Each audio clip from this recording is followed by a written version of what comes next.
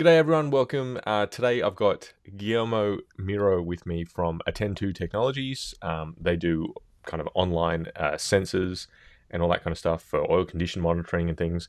I think people are probably most familiar with uh, online sensors when it comes to vibration analysis, right? That's sort of the paradigm that people think of, but this is a slightly different application which might be new to quite a lot of people. So I'm really interested to get into this with Guillermo. So Guillermo, welcome. And if we can just get straight into it, maybe the first question I'd really sort of like to ask you would be the idea that oil condition monitoring hasn't significantly changed for a very, very long time.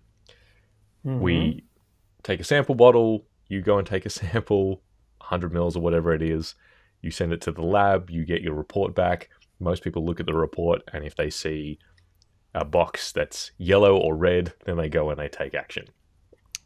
That hasn't changed as far as I'm aware for many, many years. So why have things changed now? Why are we starting to see a few companies offer online oil monitoring? And what are some of the technologies that needed to be developed in order to provide this to the market? So thank you, Rafe, for inviting me to these conversations.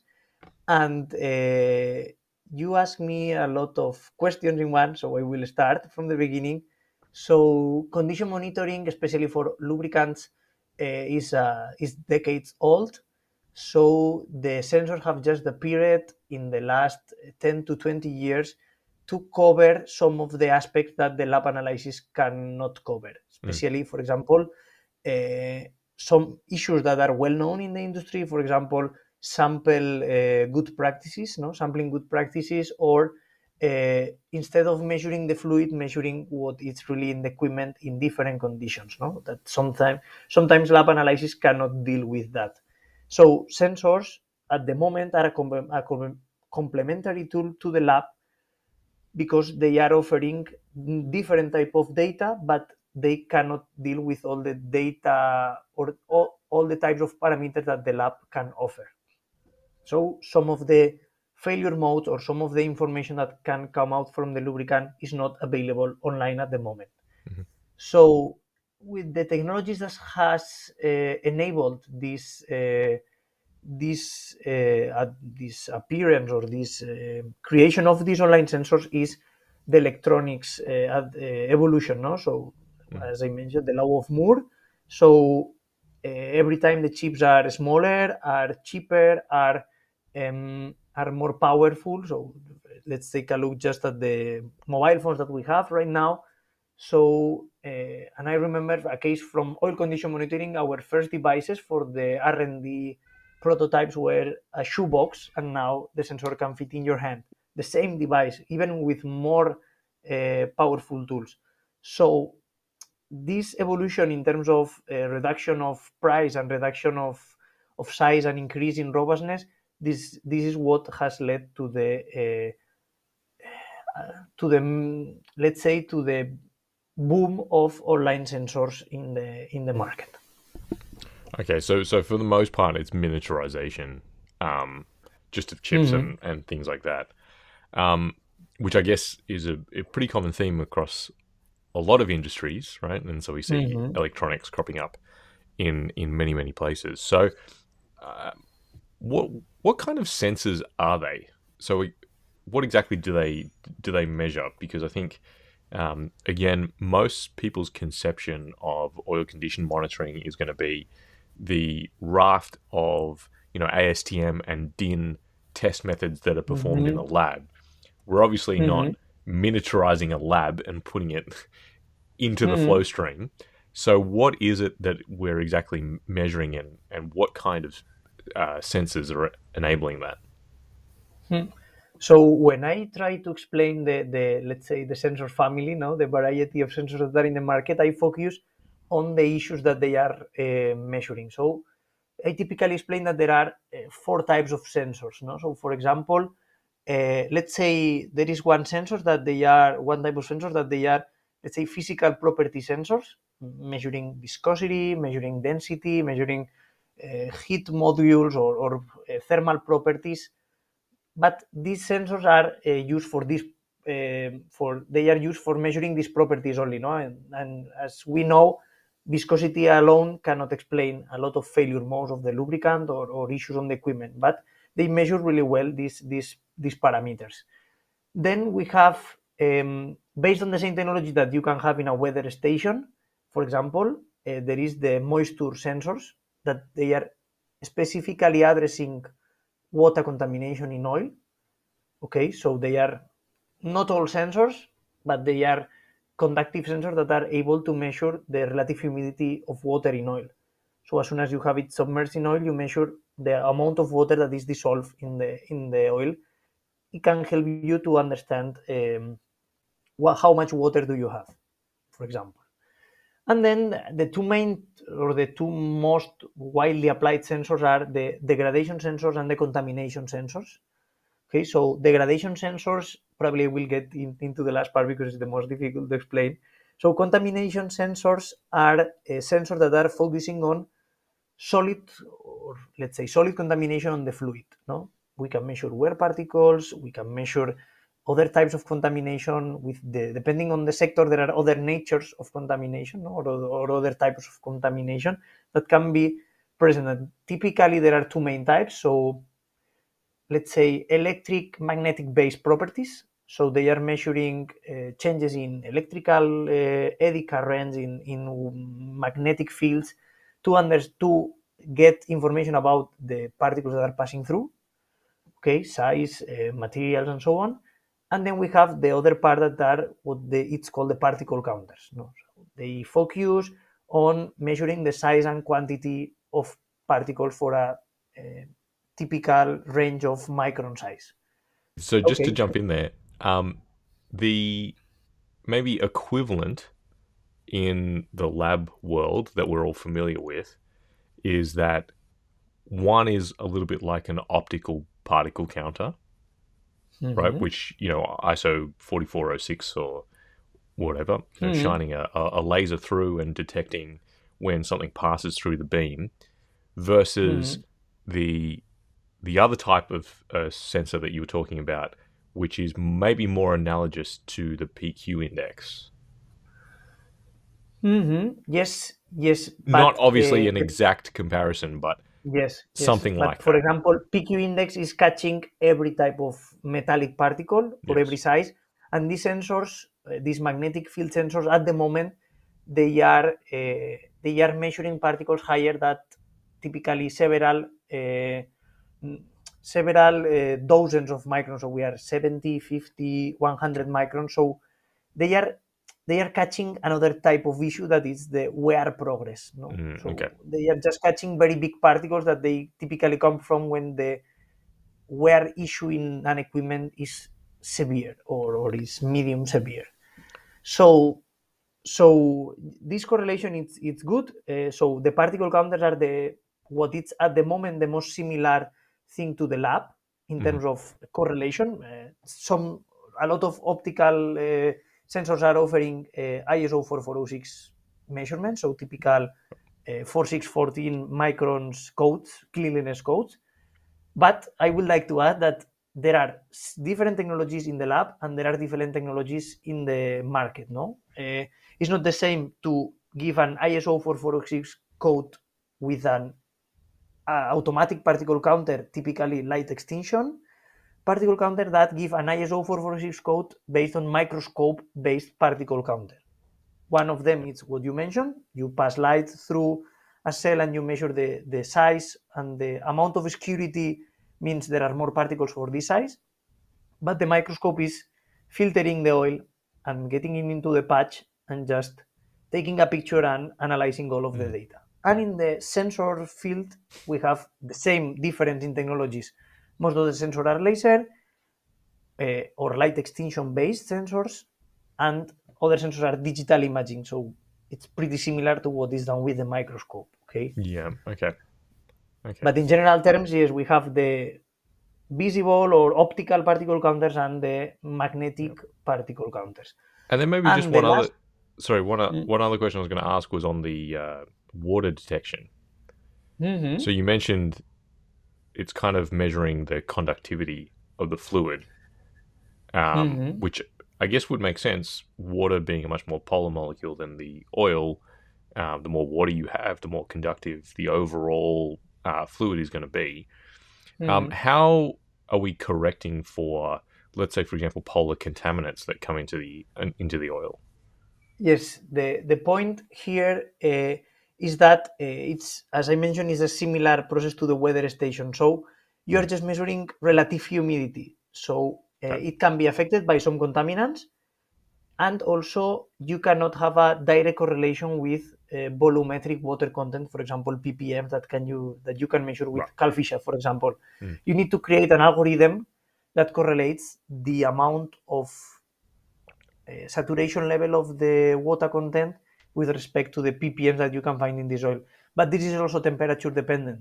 So the Mm. higher the temperature, the more water can ingress or can absorb the oil. So that's why typically these sensors are used to monitor water, no water, no, or the evolution of water, but without any correlation with some lab analysis. No, Okay. it's difficult to correlate with lab analysis. Mm. And then, last but not least, we have the degradation sensors that recently has appeared some lab-like sensors that are mimicking what is done in the middle infrared with the FTIR, Hmm. but the vast majority of sensors at the moment they are just measuring, let's say, optical or uh, electrical properties, and they are converting this into with their own algorithms. They are converting it into indexes, Okay. percentage, numbers. So they are not giving you any lab-like result. They are just telling you the trend of your oil. If you Okay. have an algorithm for your oil, you see the trend going up, going down, going up, depending on the definition of the algorithm by the manufacturer. But in the end, you are just getting one of the parameters of the oil. For example, we are measuring some part of the visible spectra and some near infrared bands. There are other companies that are measuring, for example, the dielectric constant has been a very old or a very mature way to diagnose degradation, but now this is online, no? That is a Mm. different approach. I had in the lab where I was in the university, I had a very beautiful dielectric conductivity, dielectric constant measurement tool, but it had probably 30 or 40 years. But now they have switched to online, and this is offering another insights, no, Mm. on it. So you can use different properties of the oil to monitor the degradation. But we are not, or we are not, no. There is no way to give lab-like results such as TAN, RULA, and other, or viscosity with the degradation sensor. No, with the viscosity sensor you can have it. Okay. So that begs a few questions. Um, Okay. with, let's say, for example, the degradation sensors, Mhm. how oil analysis is typically done at the moment is that we would monitor, for example, oxidation. And as that Mhm. oxidation number goes up, we watch the trend. But for practical purposes, most people are just waiting until the oxidation number exceeds some value and then they change Mhm. the oil. Those values, the set values or the set points, are usually determined by the OEM and they're usually attached to a warranty or something like that. Mhm. So, with all these new sensors coming online, how are we supposed to use the data? Is it the same? We Mhm. are going to Very good question. put set Mhm. limits in, or are we just using the trend analysis? What way should companies and people be thinking of this data and integrating it into their current practices? Mhm. I think that degradation is the most easier part to explain the complete Mhm. process of a sensor, no? So because it's just a number, no? So your question is very good. I mean, how to transform the sensor data into user actions, no? How to decide when to do that. In Mm. our case, what we are doing is just getting lab knowledge into our algorithms. So we perform a degradation process for the oil in artificial conditions. We measure the samples at different conditions, and we correlate it with sensor data. So the correlation between lab reports that they have diagnostic on it and the OEM recommendations plus sensor data leads us to create an algorithm. Probably other manufacturers are doing the same, so they are just knowing when to change the oil and adjusting their values to fit in their curve. Hmm. So this is a way to do that. But there is another point here is that when you are online monitoring, you are always aware of your oil condition. Hmm. So you can decide to change it later, you can decide to change it sooner. You don't need to wait for the sample to decide this. You can see the trend. You can, if the trend is stable enough, you can decide even on 25th of May of 2025, I will change the oil because I see the trend is stable, no? Imagine, is an example, Yeah. no?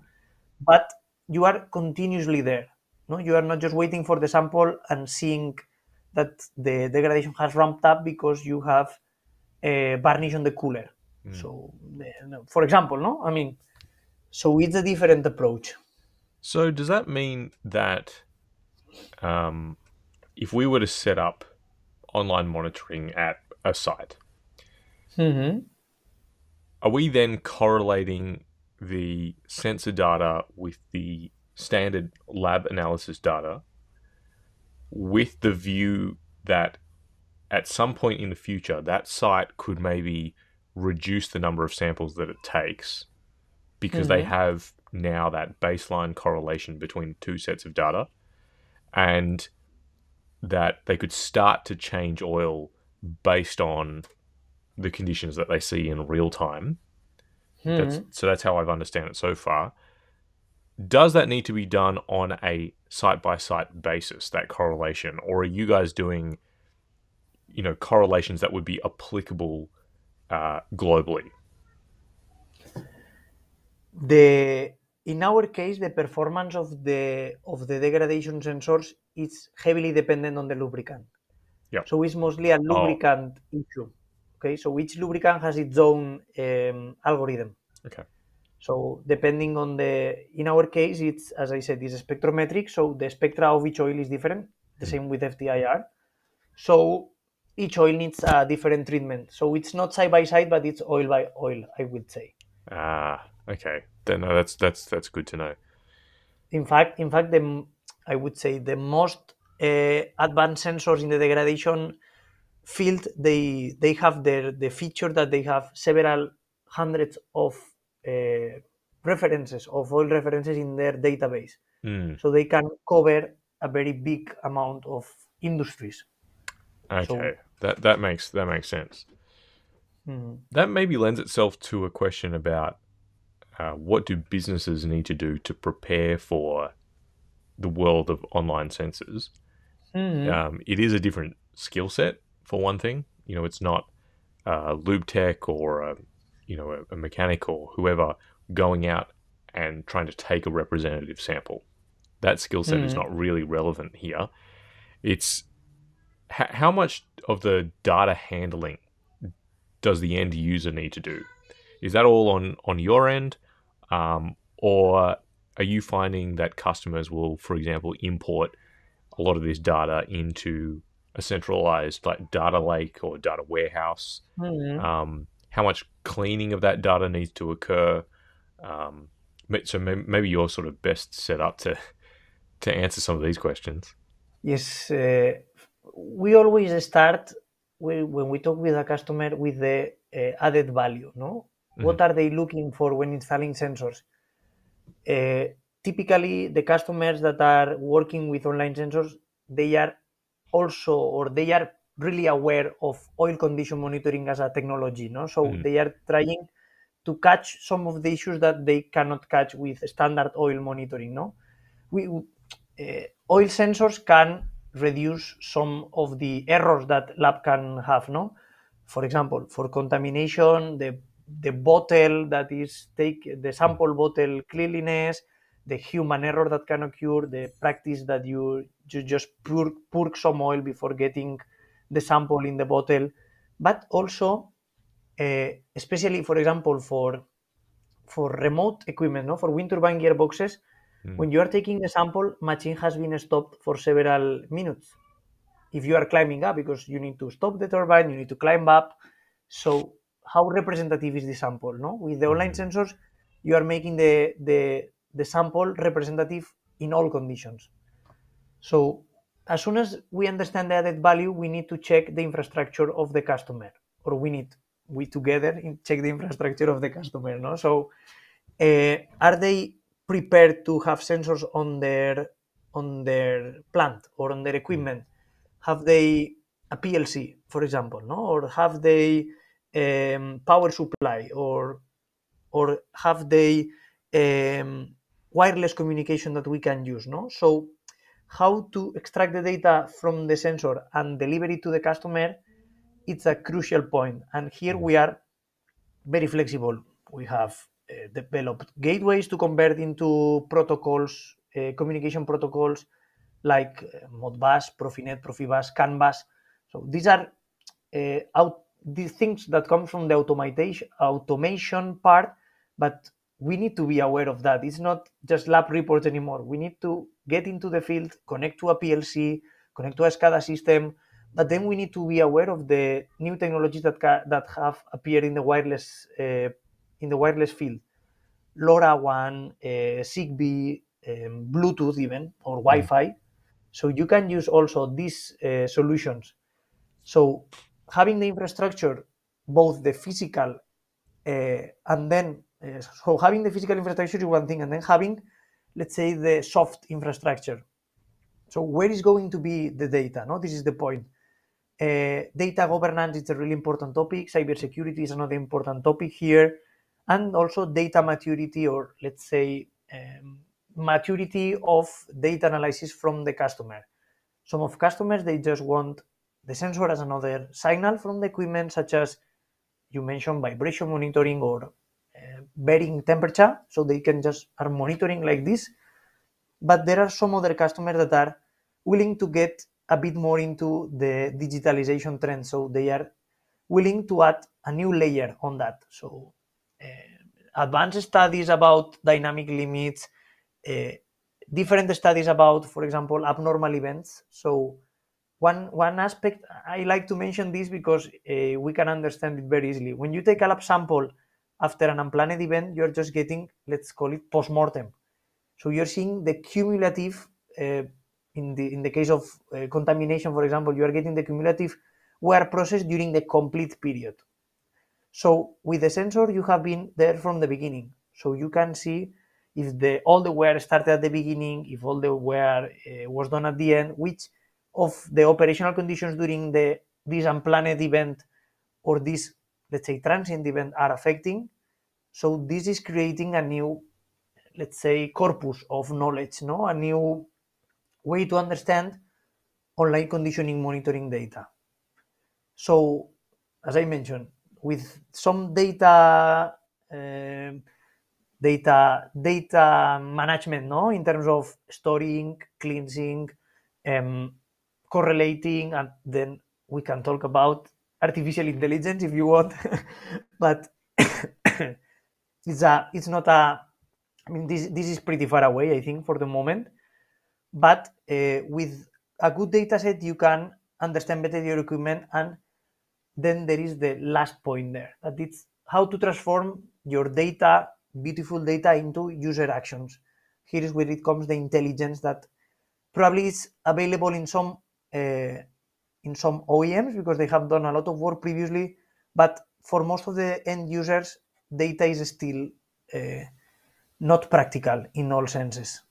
So you need uh, let's say, we call it, we try always to get along with the customer during this process to make the customer understand what can they extract with the data from the very beginning until whatever, or the farther they want to go with the data. Okay. So that to me sounds like the sort of general use cases for a lot of these sensor applications is twofold. One is from a post mortem exercise standpoint, you can fill in a lot of the gaps that we have in our data sets, because Mhm. obviously with standard oil condition monitoring, we might only be taking a sample once every, let's say, 3 months. In some instances, 3 months, 6 months, even A for year, a gearboxes, year, or a depending year. on the equipment. And Never. if the P to effectively, if the P to F interval is shorter than your uh, interval between oil samples, Samples. then you Hmm. have zero visibility on the failure mode. And this, Hmm. even though it might be let's say, a less complete data set than a full-on lab analysis, it still gives you the regularity to be able to go through and identify when a problem event might have occurred, and when it started to Hmm. degrade and things like that. So I think that sounds like that's one application, and the second application is more to do with trending. And once you have the correlation between the lab data and your real time data, it enables you to watch the degradation mechanisms happen in real time, and gives you an opportunity to maybe plan out and forecast when the oil change is going to happen, or something like that. Is that Hmm. is that a fair assessment of the two main use cases, or do you see other applications for it? Hmm. The postmortem analysis, it's true. No, you are just feeling with a. I always use the same analogy. No, you have. Uh, you imagine that you want to install a surveillance system at your home. You can choose between a very good camera, Mm, very good resolution that you can catch the thief face, and the police automatically will go to catch him, and then you can have a very low resolution video that you see that mm, somebody is jumping the fence, but I don't know. So until now we just had the camera, but the camera was just capturing pictures at a random rate. No, every 3 months you are having a picture of the fence, so it's difficult to see if there was somebody getting at your getting the fence. No, with the video you can choose when to take the photo. No, you can optimize the sample rates, and also you can optimize what lab is offering you, because there is a lot of data on that, but most of the samples are okay a lot of times. mm, So mm, you are just getting good results every time, and lab data also can be used to solve you an issues, not just to say, okay, you are fine, let's go. yep. So, and then the other part is what it comes to normality models. Okay, um, some companies or some equipments, let's say, have learned that you can create a corpus of normal operation parameters. No, so you can have within you are in normal operation. For example, for a, let's say, a gas turbine, if you are at 5 megawatts power, bearing temperature is ranging from here to here. Inlet pressure is ranging from here to here. I don't know. Noise measured in the outside is ranging from here to Mm, here. So you can check or you can catch abnormalities in operations. yeah. And oil condition monitoring was lacking this part. Mm, So adding sensors helps you to add normality data sets into this uh, uh, normality model. No, I would then say digital twins because maybe it's a very big word and very hyping word, but you can fit oil condition monitoring data into your equipment model or your equipment, let's say, your equipment digital information. mm, And this mm. adds you or this helps you to catch more failure modes or more events, no, or more type of information. Yeah, that makes sense. Maybe just to ask a slightly different question, about how are the OEMs responding to these new data streams? The reason I ask that Mm-hmm. is, I come from mainly the gas engine world, where oil analysis is king when it comes to warranty claims. So if you haven't done Mm-hmm. your oil analysis, and if you weren't obeying the OEM limits, then basically your warranty is junk. Uh, so with this new paradigm, where we have data sets that aren't expressed in the old ASTM or DIN formats, Mm-hmm. how are OEMs, let's say, using this new data set? Okay, this is a good question. No, for example, they are they or the OEMs are thinking at the moment they are still a lot of them are infant in the technology, no, because Mm, the technology is infant also. So they are finding all the ways to extract value from the implementation of this technology as a standard. For example, in the wind sector, they are in the wind turbine gearbox sector, they are advanced in this field, so they have online sensors to monitor advanced wear process. In which purpose? To get an early warning of a severe wear process. But mm, the PF curve, or let's say the time to failure, it's 6 months, a year, several years, depending on the robustness of the gearbox. So you are just, I would say, switching from a semi-unplanned outage to a planned outage, and you can take some action for sure. You can derate, you can improve the lube oil flow to the gearbox, or you can increase the filtration to maintain the oil in good conditions. But they are not working on this digital approach because the sensors that are available for them, they were just monitoring very late wear events. No? mm, But some other OEMs in other sectors are trying to use the sensors to, for example, increase the equivalent operating hours. mm, For example, with unplanned outages. You mentioned gas engines, but for example, in gas turbines, every unplanned outages is automatically getting you some hours of operation. mm. But they just give a number, 8,000 hours, 1,000 hours. Why is 1,000 hours? Because Yeah. they have did their test in the past, but from the experience of sensors, we know that each event is different, as in life, no? So the severity of the events can, at some point, modulate this affection, and in the end, you can have probably a more equivalent operating hours if your events are not so severe, instead of just getting out hours because you are tripping or you are stopping the turbine. So, and there are the other OEMs that are just using sensors to catch some failures that they found in the design or in the commissioning part of some equipment. So they are just using sensors to help them understand better what is happening on their equipment. Mm. Okay. Very interesting. And maybe one last question as we sort of start to wrap up. Where do you see this technology going? Let's say if you had to Mhm. have a crystal ball and you could forecast out 10 years, um, Okay. the trend of miniaturization, I guess, will probably continue because Mhm. of Moore's law, and maybe the chips are able to collect more and more accurate data. But how do you see some of the implementation changing? Let's see if there are no more semiconductor crises and so on. But yes, in the general trend, I see two ways. No, the one is to cover the gap between data information and uh, intelligence Mhm.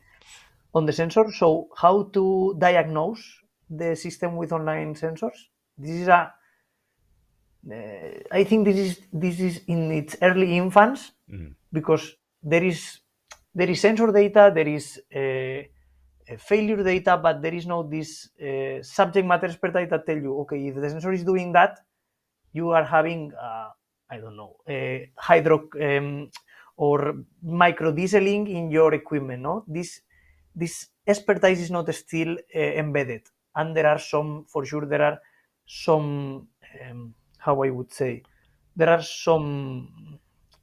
It's not easy to do that. No, it's not easy to transform data into actions. And the other part is the I think it will come with the yes I think it will be a democratization of these technologies. Some of the customers will use it to just monitor their equipment, but some of the OEMs will start to agree to add this to their equipments like they did with vibrations 20 to 30 years ago. So I think we will work more on the software part, and for sure, some new sensing principles can appear, or they will be more advanced. In fact, we have our own development pipeline Mm. where new, I wouldn't say disruptive, but new sensing technologies or sensing principles are in the pipeline at some point. So it will increase the range of application, it will increase the parameters that you can obtain. But apart from the technology development, I think there is a lot of work into uh, creating value, no, in with the Mm. sensors. All right, that sounds very exciting, and it's something to look forward to because it really is a bit of a new paradigm in condition monitoring, at least from the oil condition monitoring side of things. Mm-hmm. So, thanks to Dr. Guillermo Miro, who's obviously with Atten2 Technologies. Really appreciate your time, and thanks for sharing all your knowledge. Thank you, Rafa, for your time. It has been a great conversation.